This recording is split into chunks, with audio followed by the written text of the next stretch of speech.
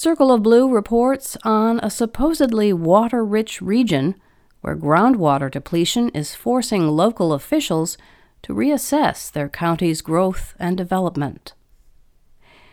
Paul Sachs is the director of the Ottawa County Planning and Performance Improvement Department. Sachs' job is to help residents, elected officials, and business leaders look ahead. Though they may live by one of the largest bodies of fresh water on the planet, their fast-growing Michigan county has a water problem, a groundwater problem that's more reminiscent of the deserts of the American West than the Great Lakes region. Sachs and his colleagues have spent years of intensive research in partnership with Michigan State University. He and others in Ottawa County have gained a solid understanding of the challenge ahead. It's a dual problem. The county's deep aquifer is being depleted at the same time that salt concentrations in groundwater are rising. It's a 1-2 punch that threatens the county's residential growth and its diverse farm economy. Armed with that knowledge, Sachs has become a groundwater evangelist of sorts, aiming to guide Ottawa County's development toward a more sustainable path, while respecting local decision-making authority. The county is aiming for a delicate balance between protecting its groundwater supply and powering the economic engine that has propelled the county to the highest population growth in the state. With these goals in mind, Sachs is coordinating the formation of the state's first County Groundwater Commission.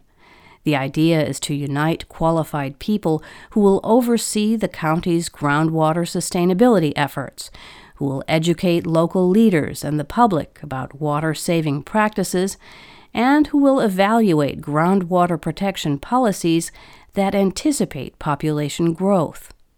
Sachs told Circle of Blue, "We hope to direct new growth to more sustainable areas. Previously, without understanding our groundwater, growth occurred wherever developers wanted." The balancing act between groundwater use and growth is playing out in state legislatures and county councils across the United States. Groundwater is often unregulated and is being exploited in many rural areas, either for farming or for residential developments. In Nevada, last December, state officials put a moratorium on new residential wells in a community north of Reno, concerned that too much water was being pumped from the aquifer. In Arizona, where wells in rural counties are going dry because of high-capacity farm irrigation, lawmakers are considering new groundwater monitoring requirements that would allow them a better understanding of the problem.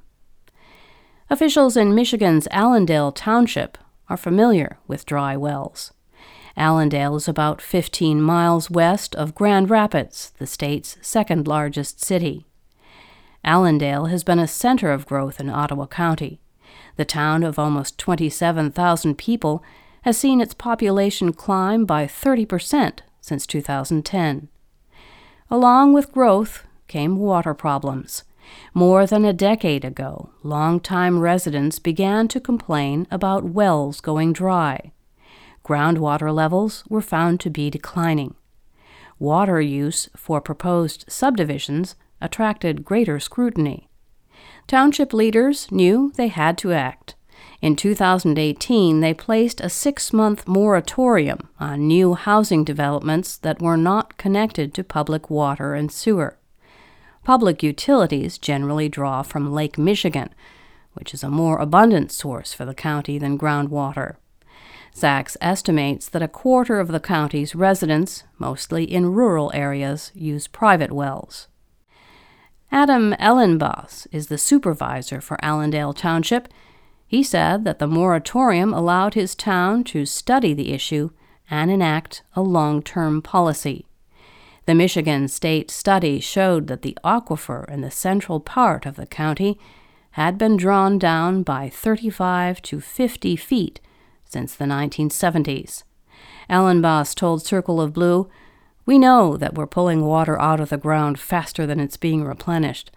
We don't want to put more straws into the ground and draw it down even faster.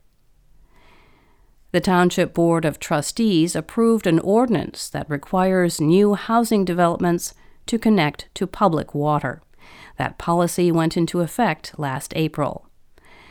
Ellenboss said that the Groundwater Commission, as a facilitator, will be a valuable addition to the county's sustainability toolbox.